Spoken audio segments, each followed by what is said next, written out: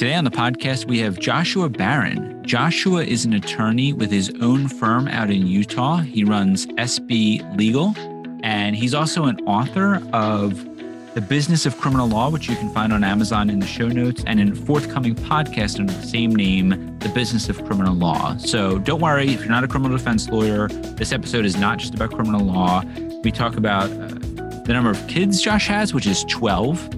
So we hear that story and how that developed, and his background is essentially, he doesn't know I'm calling him this, the Doogie Howser of lawyers. He, very smart guy, very interesting conversation. Take a listen. I hope you enjoy it. And if you did, or even if you didn't, leave us a 5-star review on Apple Podcasts or wherever you listen to your podcast. It really does help the show. And again, welcome to Interrogatories with Josh Campson. I'm your host, Josh Campson, and I hope you enjoy the show.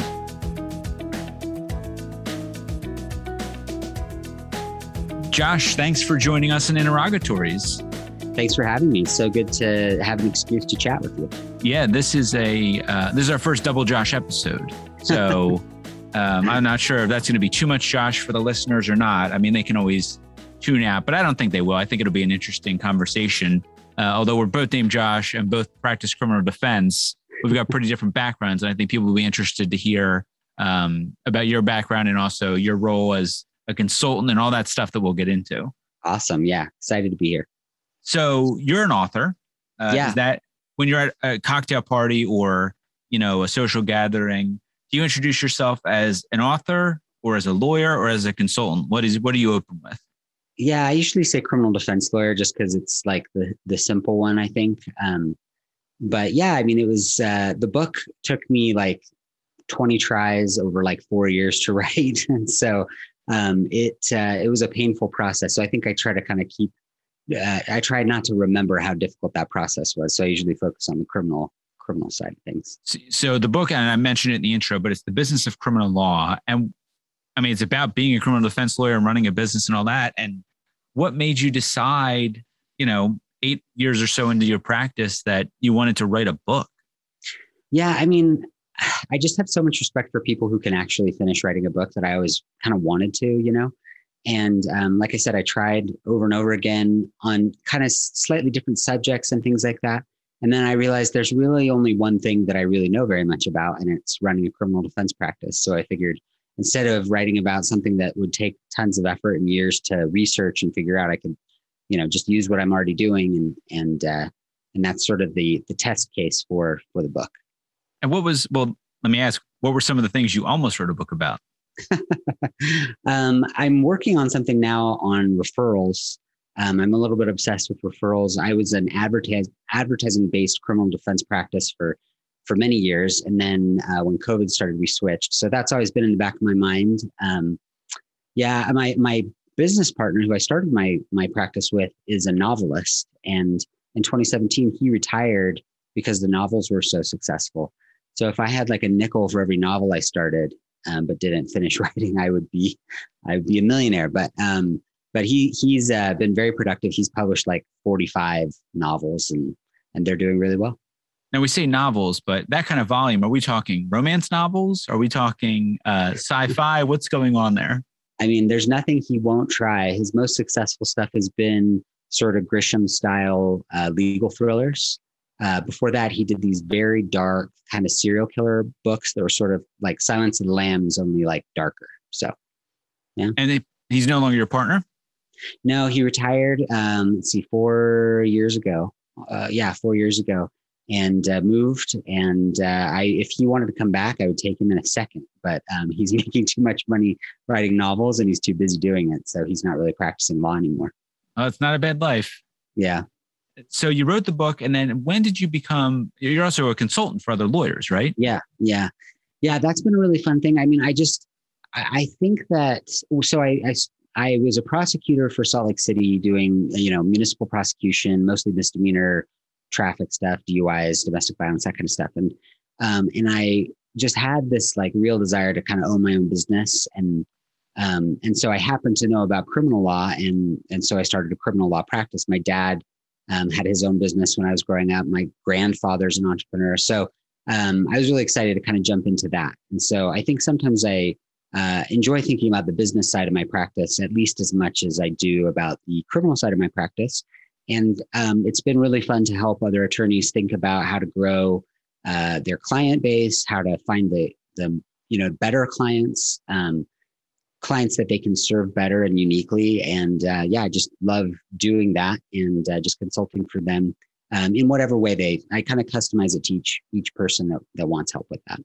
And how do you balance the consulting side with the legal defense side? I've been really fortunate that, I've gone down this journey that I'm sometimes helping other people with. And so I'm really fortunate that I really find these excellent clients, these clients that are kind of uniquely, that I know how to help and that I can help efficiently. So my practice is, it makes me enough money, but it's not something that is like overwhelming my time. And so I just kind of fit it in, and it's been it's a nice change of pace. I do the criminal stuff and I really enjoy that. And then I do the consulting and I really enjoy that, and kind of activates a different side of my brain. So what's your breakdown? Like in terms of your time, are you 80% firm, 20% consultant? 50, yeah, I would 50? say that's about right. Yeah. 80-20 is about right. And it kind of depends because there's the whole range. Like sometimes it's very informal, sometimes it's formal and paid. Sometimes, there's just a range of ways that I just help different people depending on what they're looking for. And so like on LinkedIn, I post quite a bit about the business of criminal law. And I also still get paid by LinkedIn. So I guess if you counted that, then that would increase it to, 70% or something like that, but 70-30. But anyway, yeah. So it's probably 80% criminal, 20% consulting. And are you doing, I didn't see like are you doing a YouTube channel or any of that? No. I just started a podcast called The Business of Criminal Law, the same title as the book. And so we've got 8 or 9 episodes scheduled, none recorded yet. And it's going to be very narrowly focused. If you're not a criminal defense lawyer, you probably should not listen. I mean, anybody's welcome to, but it's probably not really for them. And so, I'm kind of excited about it, and hopefully it can be valuable to people and help them get some good ideas for their practices. Are you going to have some kind of system set up so that prosecutors can't listen? I don't know if there's a way to screen people out, or, maybe put a couple of like trick things in the beginning so they think it's something really boring. Because it's so focused on the business side, I don't know what prosecutor would care about it unless it was a prosecutor who was thinking about jumping and starting their criminal defense practice. It will be as low as possible on technique, on cross-examination and things like that, and as high as possible on how to grow your practice and run your practice. So I doubt that prosecutors will be very interested in it, but I will not be screening them out. Okay. Apple doesn't give me that option. That's true. They don't. So you mentioned you're third generation entrepreneur. What did your dad and grandfather do? My grandfather is just this amazing guy. He's 89, and he went to pharmacy school because he couldn't get into dental school. He lacked the microdexterity. They had this little microdexterity test that he failed. So he went to pharmacy school, but he really didn't care about pharmacy. He wanted to have his own business. So he started a little pharmacy, and that was kind of fun, but kind of boring after a little while. So then he started like a pharmaceutical supply company, and it grew really big and ended up getting sold to a publicly traded company. He's now a professor of pharmacy at USC in Southern California. So he did that for a long time. And then my dad and him had a real estate management company in Southern California. When I was like 5 years old to 10 years old, something like that, that was a really nice, successful company. And I could tell my dad really cared about it. And he ended up leaving that when I was 10 and becoming a teacher, but he always has that little kind of business side of his brain that he's always thinking about. Now, did you grow up in California? Yeah, I grew up in Southern California. Because you're in Utah now, right? Yeah. So what took you, and we're going to talk about, your work as a missionary and all that, but what took you, how'd you get from California to Utah? Well, it's kind of connected to that. So I had kind of a funny background. So I homeschooled from 5th to 8th grade. And then my mom said, you cannot homeschool anymore. You're not doing any of the assignments I give you. So you can either go to college or high school for 9th grade. And I was like, college sounds cool. So I went to college and graduated when I was 18. Well, time out. What? Yeah. What do you mean? You're just 14 years old on a college campus? Yeah. And that's just a thing that they can do? It turns out. So I went to the community college. It was a public community college close to my house. And basically, like if you have a pulse, you're admitted. and nobody knew how it was going to go, but it went fine. You know, I wasn't like blowing anybody away, but I was getting decent grades and things like that. And so then once I finished my associate's degree, I transferred. Well, we're not done with that yet. So you're at the college. Are you going to college parties? Are you hanging out with college kids, dating college women? What's going on? Tell me like the logistics of all of this. I couldn't have been dating college women any less. I was my first semester, I had this like gym class. It was called cardiovascular fitness training. It's the only C that I got in college. And I didn't want to change in front of people who were, 10, 20 years older than me. So I just wore like Walmart sweats all the time. So that wasn't really attractive to the ladies. I didn't find. So yeah, not dating them, but I did hang out with college age kids, I started playing guitar and so I had a ton of discretionary time, as a lot of undergraduates do. And so, yeah, I was just hanging out and playing guitar and trying not to fail my classes. It was dang fun. And so then I transferred when I was 16 to the university, to Cal Poly Pomona. And initially they rejected me because I didn't have high school transcripts. It just looked like an incomplete application, but I just didn't have them, So I met all of their like admissions criteria, but I just didn't have that section filled out. So I had to call the dean of admissions every day for like 3 weeks and harass her until she admitted me. And then I graduated when I was 18. I was going to be a history professor, so I was a history major. But then towards the end of that degree, I just realized like, it's not like really a thing to be a history professor. Like it's more of a hobby. It pays well, right? Yeah. Right. So I took the LSAT because there's no math on the LSAT. And then I left to serve a mission in Chile for the Church of Jesus Christ of Latter-day Saints. I was in Chile for 2 years and I asked my mom to apply to law school for me while I was on my mission. She was like, oh yeah, totally. Absolutely. So I gave her a list of 10 schools I wanted to apply. My last choice was Brigham Young University in Provo, Utah. And my mom was like, yeah. And then she only applied to Brigham Young. So, luckily I got in, and, like 6 weeks after I got back from Chile, I was in class at BYU. And then I met my wife during law school, and she had a year left at Brigham Young at BYU in Provo. So I took the Utah bar kind of last minute, and here I am in Utah all these years later. Chop up that narrative for just a sec. So I'm going back to the college years. So you're an undergrad at like 17 on campus. Are you living on campus? No, I lived at home. So my grandpa taught at USC, and he kind of tried to get me to go to USC, but it was like an hour and a half drive. And I didn't really think I was ready to like live on campus or anything like that. So yeah, I was kind of limited to what schools were close, but luckily in Southern California, there's a ton of good different types of colleges, and I found a nice fit. So you go to BYU, you meet your now wife, and was she in law school or was she an undergrad? She was an undergrad. She was elementary education major. So you're not married to a lawyer? I am not married to a lawyer, fortunately for both of us. Yeah, exactly. But you also have a big family, right? Big family. That was definitely not part of the plan. But so my wife was teaching. My wife is just like an amazing person who would never do a podcast interview, but she'd be a fantastic podcast interview if she would.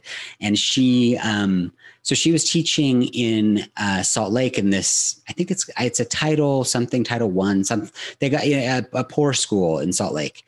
And she enjoyed teaching, but she had one of her students that was homeless and living in a car with his father. And she just loved this kid. He was a little bit of a troublemaker. Most other teachers at the school didn't really like him, but my wife just like loved him. And every day she had a story about him. So she got to the end of the school year and she said, I don't want to teach. I want to be a foster parent. So we did the foster parent licensing and started doing foster care. And so over the years we had, I think 30 kids come and live with us for different lengths of time, some really long, some some a year plus and some, a couple of weeks. And then, we were, available to adopt any of them that couldn't be reunified with their birth parents. And so we have 12 kids, and 3 are biological and 9 are adopted. And the last kid that we adopted was the kid from that elementary school classroom who 8 years later needed a place to live and came and lived with us, and we ended up adopting him. So yeah, she's an amazing woman. She also has a bakery food truck with our kids. And so she's an amazing entrepreneur, and that's been really successful. And she's just fantastic. How many bedrooms are in your house? So when we bought our house, we had adopted twins. And so we had two kids and my wife was pregnant. And we bought this house that has 7 bedrooms. And I was kind of embarrassed when we bought it. I was like, are we just like, what is the point of this house? Like, I don't get it. And then within just like a few months of after my first biological son was born, a lot of the kids that we had fostered needed to come back into foster care and eventually be adopted. So we went from like 2 kids to 8 kids within a year. Whoa. Yeah. Yeah, that was a crazy year. That is, yeah. I mean, I thought going from 1 to 2 was tough. Yeah. And is she still working? So just this bakery food truck. So she's actually right now getting ready to go to an event today. So, and yeah, works really hard at home and takes really good care of our kids. And I try to stay out of the way and help a little bit where I can. So what are the age ranges? So our oldest is 20 and our youngest is 3 months. That's quite the range. Good system for hand-me-downs though, I guess, right? I mean, you're really, sure. Things are really running through the years there. Yeah. Now your wife's a baker. You seem pretty skinny to me. What's your secret? My mom's a baker and I was always fat growing up. So I'm gaining weight as fast as I can, like, especially since COVID, like I just working from home and stuff. And there's always amazing, like our house smells like a bakery. Like she's always making brownies or, cake truffles, or she has all these amazing things. So I'm gaining weight as fast as I can. I think in a year, if you have me back, I will be double my current size. And is that are you trying to gain weight or you want to bulk? No. Okay. All right. No. Are you having the issue I am where it's like, we're back from COVID, courts are opening up. And now I'm like, okay, these suits sort of fit. 100%. No, not sort of fit, like won't button. So I just had to go get new suits. I had one suit that I had bought during COVID that kind of fit me. And so I can, at some point, some courts are really busy and I'll be there a lot. And, I can't be in the same suit every single day. So I just had to buy new suits to accommodate my growth. Yeah, there you go. It's a personal growth. I think that's the way, that's the way to frame it. So I kind of interrupted your story, but you end up in Salt Lake, you take the bar, and then you just end up in the prosecutor's office, right? Well, first I did real estate litigation in Park City, and I couldn't have hated it anymore. It was my least favorite thing. And I was pretty sure, like, I hadn't liked any of my internships in law school. So I was really scared that maybe I just couldn't be a lawyer and I hated this too much. And so I decided to try something that I would have never thought I would try. And I just sent out an application to a couple of prosecutors' offices. And the first one that interviewed me was the Salt Lake City prosecutor's office. They offered me a job and I was like, get me out of Park City. Yes, I will do that. So I prosecuted for a year. It was fantastic. And I'm really grateful for everything I learned that year. But almost immediately, the other prosecutors called me a defense lawyer as a joke or to tease me because they felt like my offers were too good and too generous and things. And so after about 6 months, I was like, wait, I think they're right. Like, I think I am a criminal defense lawyer just by temperament. And I'd always wanted to try to have my own business. And so me and one other prosecutor, my former business partner, Yosef Sharifi, we left and started our own little 2-person shop. Now, do you think when you say you're a business, when you say you're a criminal defense lawyer at heart and have that kind of temperament and that attitude, do you think the mission work plays into that, or what do you think gives you that temperament? I don't think so. I think that in the culture of of Latter-day Saints, it tends to be very like prosecution heavy. Like I think a lot of conservative religions kind of have a little bit of a. I guess I don't want to speak for all conservative religions, but there's a little bit of a bias towards prosecution and justice and things like that. And I just felt a lot of sympathy for the criminal defendants, which was really surprising for me. But yeah, I mean, it was just so powerful that I kind of had no choice. It wasn't so much like a strategic choice as it was like, I can't do this forever, but I think I could do criminal defense for a long time. And so that was in 2009, and, so it's been 12 years and I can easily see myself doing this for another 12 years. It's been really fun. And how many people do you have now at your office? We've been different sizes. COVID was interesting because the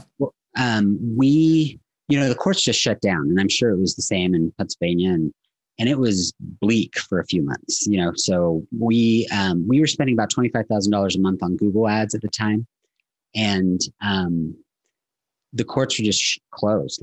And so we weren't getting. So we decided to shut off our ads pretty early on, March 13th or something like that, and just to slow the bleeding, And then for a few years, since my partner had retired in 2017, I'd been trying to build referral relationships.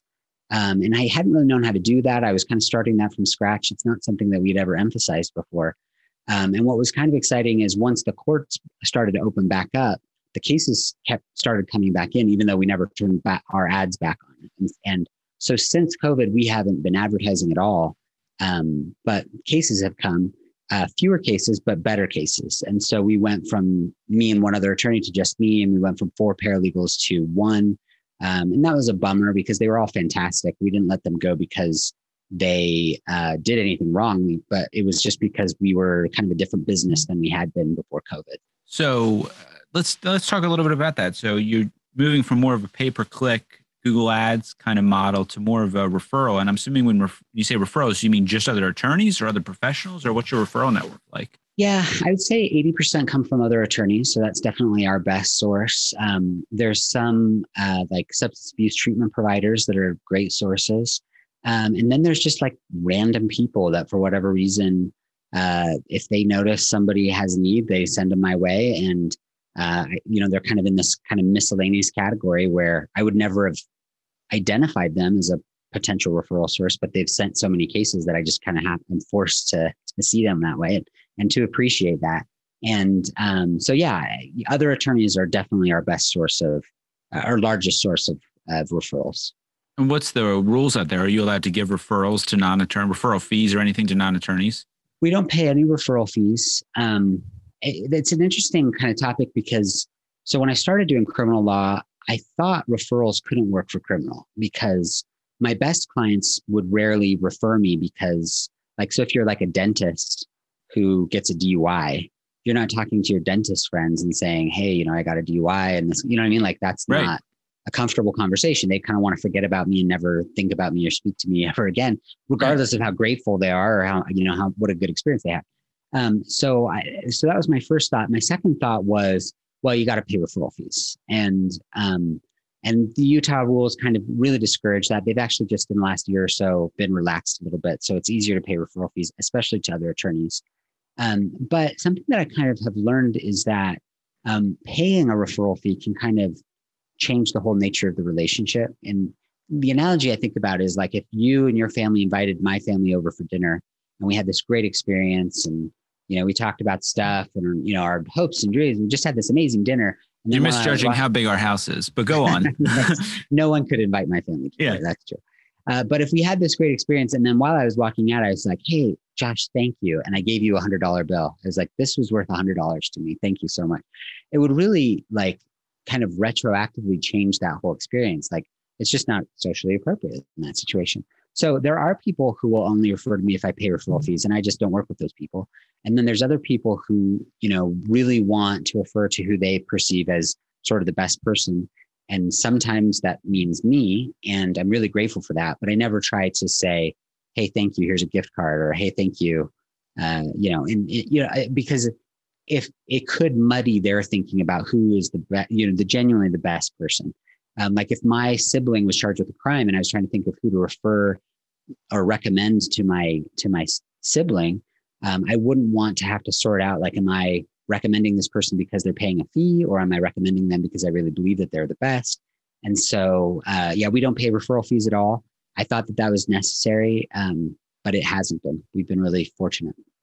And nobody, I guess the people that have said to you, hey, where's a little money coming my way? Because I'm not talking about a gift card. I'm talking about, out here, most people, not necessarily criminal defense lawyers, but, if you refer a PI case, they'll usually give you 20% Is that right? Of the award. So I'm not talking about hey, a bottle of wine. I'm talking, if it's a $10,000 fee, that person's getting $2,000. So it's a significant amount of money usually. But it sounds like that's not the norm even out there. Yeah, I think personal injury might be the exception. I think that it does happen a little bit more in personal injury. I don't do it, so it's a little bit harder for me to say, but from the outside, it seems that way. But so I think that might be one of the few exceptions. But like if I referred, a friend who's doing like a software startup to one of my friends who does, business entities, and I would never expect them to be like, well, this year they paid me 15,000 in fees and here's $3,000. I would never really expect that. So I don't think that's the culture. I think that could be changing because the rules are changing, but for now it's not really expected. Well, that's good because it's a pain to keep track of. It's very annoying to keep track of. And, but what's nice is as someone that refers cases out, and then every once in a while you just get a random check in the mail. That's right. Nice. Yeah. But again, I think it's tough. You just want to make sure that you're doing it for the right reasons. It's funny how much mixed motives can be kind of a challenge when you're trying to serve people.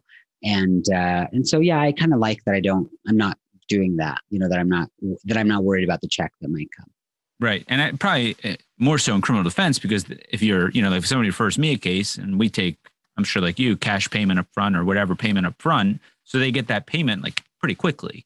Yeah. As opposed to if I refer out a PI case, I'm just getting a random check in the mail 3 years later. And I've already forgotten about it, a week after I refer it out. So it's just a different situation. But that's interesting. Now, that's not something, it sounds like that's something you've come to recently. So that's not something you discuss in the book. Yeah, the book was more based on advertising. And so it has it talks about referrals as like the goal, like this is the goal, as we want to do this. But I didn't really know how to do it when I wrote the book. So that is, I think, kind of a blind spot in the book. But it does talk about Google Ads and kind of the mass marketing stuff that some criminal defense attorneys try, like billboards and things like that. And I am personally pretty opposed to it. I think there are some narrow circumstances where it can be done successfully, but I haven't really seen many of them. And so I kind of tried to push people in the book towards stuff that's very measurable, targeted, slow, very fast response time so that you can tell what's working before you run out of money and go bankrupt. So I wrote a question down ahead of time to ask you, what would you change about the book, in the intervening 4 years? But I think we've already got our answer. Yeah. I'm sort of working on the sequel, and it's just going to be just really focused on referral relationships and building those and how to do that in a systematic way. And are you in any networking groups, like these formal groups, BNI, et cetera? Yes. And I've learned a lot from BNI. Kind of what happened is when my partner retired, I kind of looked around and said, like, okay, I can have any practice I want now. It's not really like his vision and my vision and finding kind of the overlap. I can do whatever I want now. So who's someone whose practice I want to emulate? And there was this attorney named Aaron Millar, who's a divorce lawyer. He doesn't do the same kind of work I do, but he doesn't advertise at all. He has a small shop, like it's him and a paralegal and maybe one or two kind of contract attorneys. And I was just really jealous of his practice, and he seems to really enjoy it. And he had invited me to BNI, and I was like, thumbs down on BNI. I was like, this is not for me. But I was like, I'm just going to do whatever he does. I'm going to copy him. So I joined this BNI group that he's a part of. And my particular group happens to have a lot of really busy, successful attorneys. And so I've gotten amazing referrals from my BNI group, and it taught me to be a little bit more kind of consistent and deliberate about building referral relationships on a regular basis. And are you still in it? Uh-huh.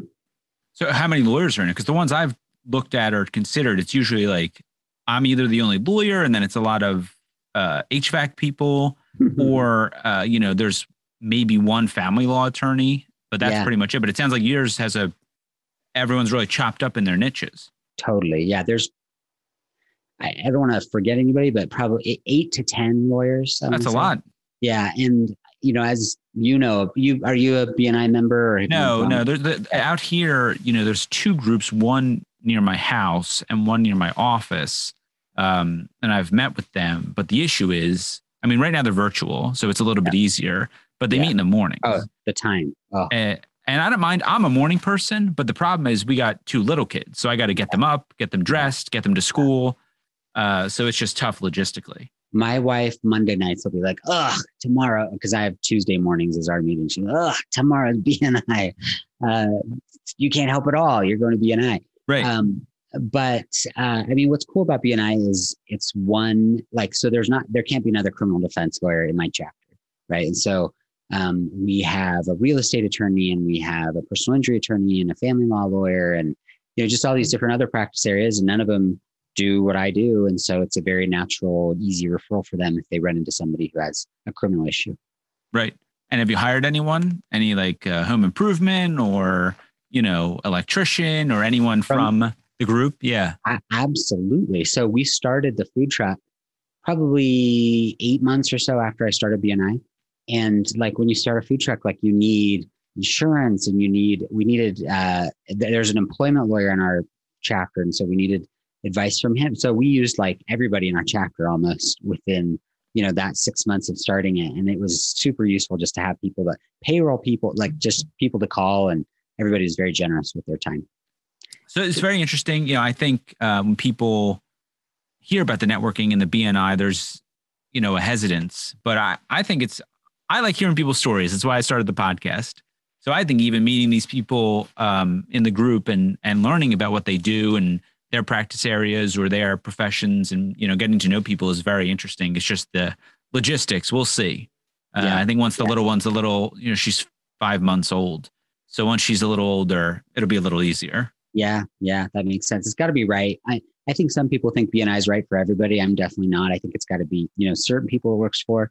It's about 20% of my business comes through BNI. So it's not nothing. It's definitely worth the time and effort for me. But I also have to have other things going on.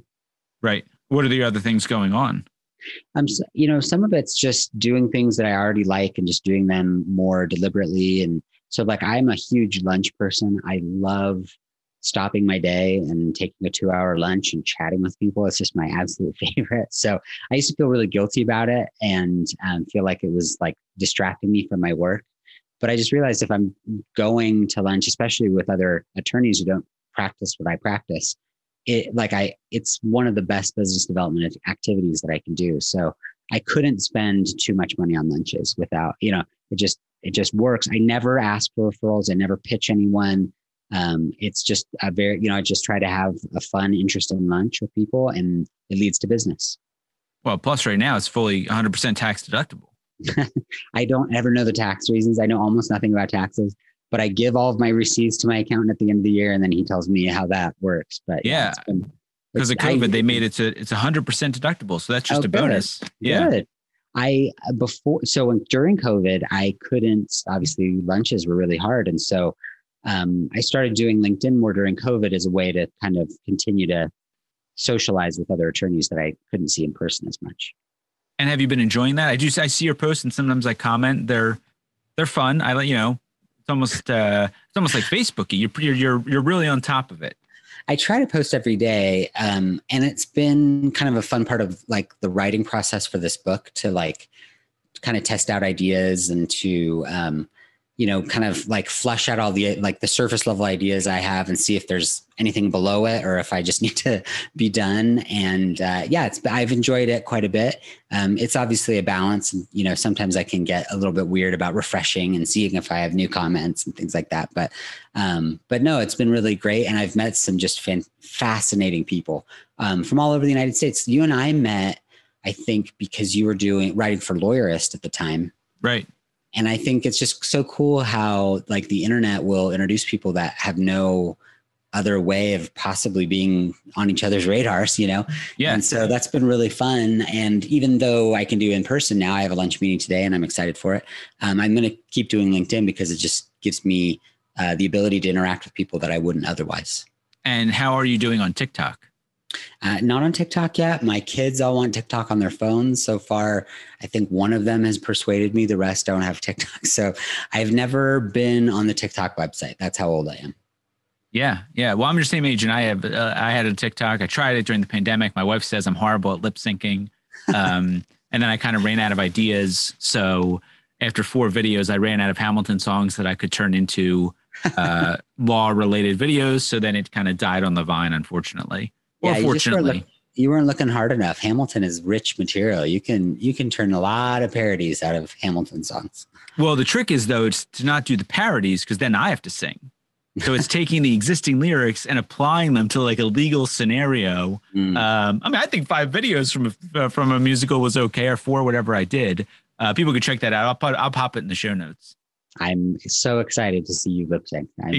I'm in. So Josh, now is the time in the show where we go to a little bit of a lightning round, although the answers don't have to be short answers. But I've got a list of questions here that I ask pretty much every guest. The first one is the most important, which is this. What is your opinion on the Oxford comma? Do you use it, and do you require the people in your office to use it? The only formal grammar I know is from learning Spanish. So like I learned a lot about English grammar from learning Spanish. I think I know what you mean by Oxford comma, and I would say that I am a huge fan, and I always use the Oxford comma. This is the third comma, so it's like Josh, comma, and Steve. Yeah, I always use the Oxford comma. I'm pretty uptight about like formatting things when my paralegal writes stuff and things like that. But I don't think like so fonts I'm really obsessed with, and formatting issues. But I don't think I've convinced her to use the Oxford comma. So I always use it 100% of the time, and my paralegal pretty much never uses it, and we just coexist. Wow, a house divided, so to speak. Yes. Have you read Topography for Lawyers? I haven't. That sounds fantastic, though. It's the nerdiest. It's just so nerdy. Turning, and I love that stuff. What's your font of choice for your briefs and pleadings? What do you have requirements out there? So it used to be Georgia, but I realized that Georgia looks great on the screen and looks terrible printed. And then I switched. I use a lot of Google Docs now, so I switched to one of their Garamond font. I forget what it's called. The problem with their Garamond font is that their paragraph symbol, we have to use the paragraph symbol when we cite to Utah cases in here in Utah. And their paragraph symbol is bonkers. It is terrible. So I just switched to Meriwether, and it's kind of too big, but it's okay. I'm using it for now. I like to change it up every now and then just for variety's sake. Yeah, I'm a big Baskerville Old Face. That's my font of choice. This really got nerdy. This got real nerdy real quick. Have you ever taken a Book Antigua tried that out? That might be one to try sometime if you. No, I'm gonna jot it down though. I like which one did you? I said Book Antigua. Which one did you say right before that?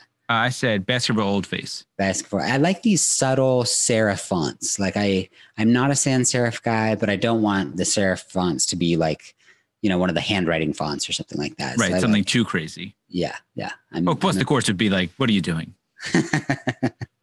I teach a paralegal class, and one of our rules is if you give me something in Comic Sans, you just fail the whole class. Not only do you fail the assignment, you fail the whole class. Yeah. If you learn one thing in my class, it's not to use Comic Sans. Yeah. Well, we'll have to do a whole separate episode about using styles in Microsoft Word and all that kind of stuff.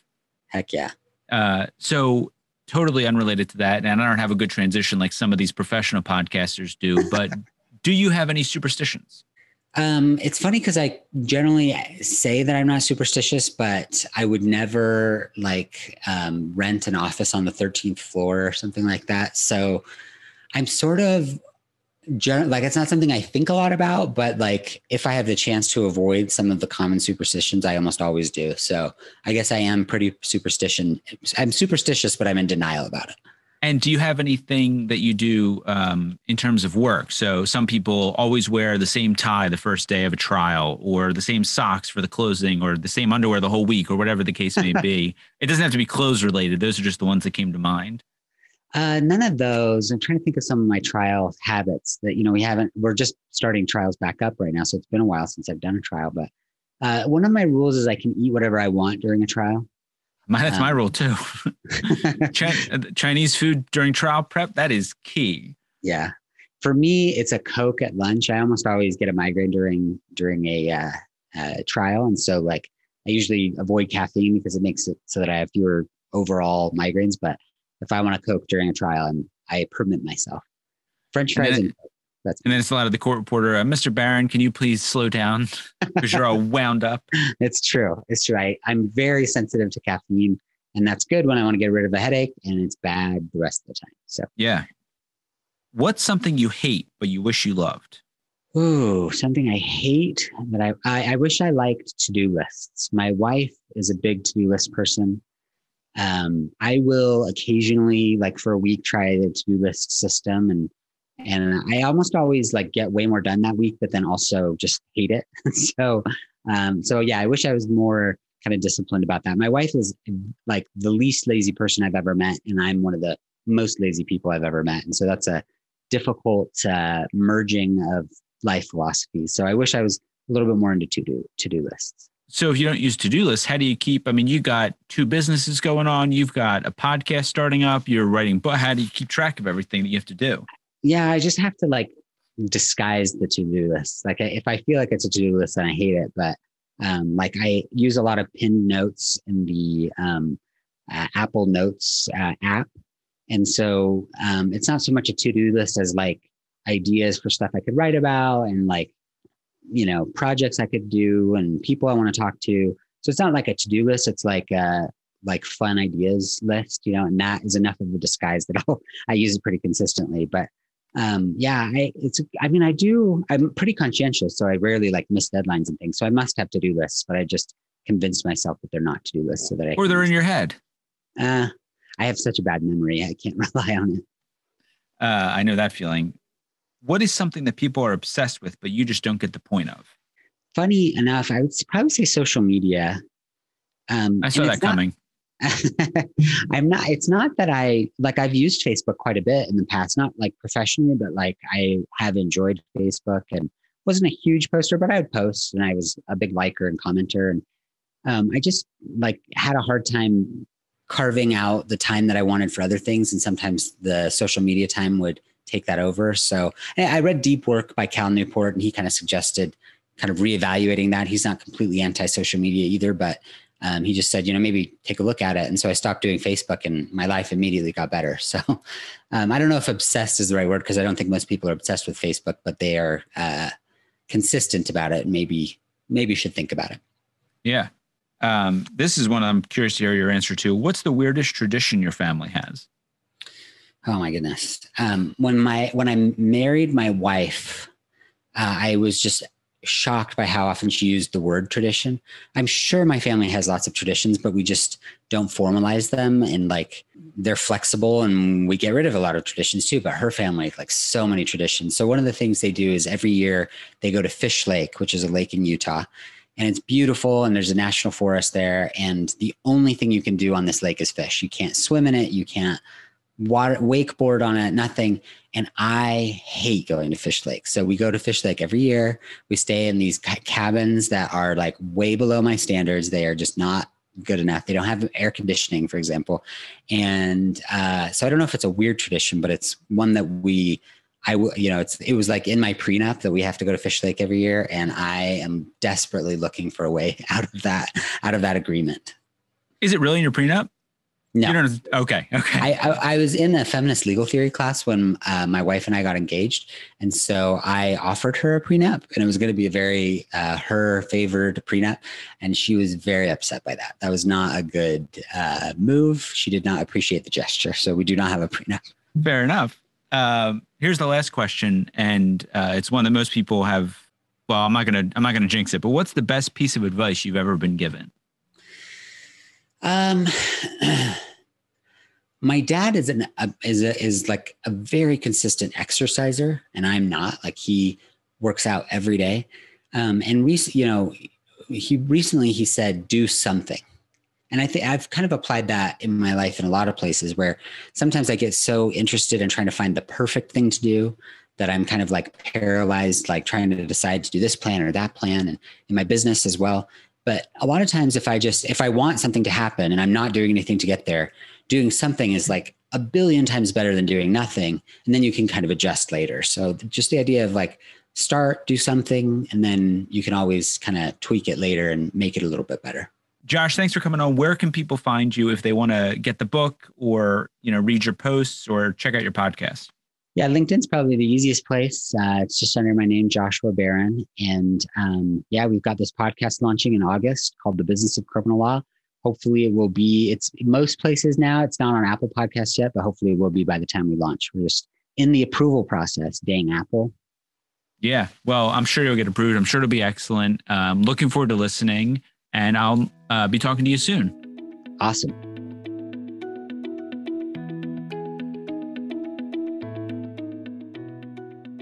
Thanks for listening to Interrogatories with Josh Campson. This podcast is a production of the Montgomery Bar Association in Norristown, Pennsylvania. Views expressed during the podcast are those of the participants and not their employers or the Montgomery Bar Association. No content in this podcast should be construed as legal advice. If you haven't already, make sure to subscribe to Interrogatories, which is available wherever you get your podcasts. And don't forget to leave us that 5-star rating and review. For more information, visit us at www.montgomerybar.org.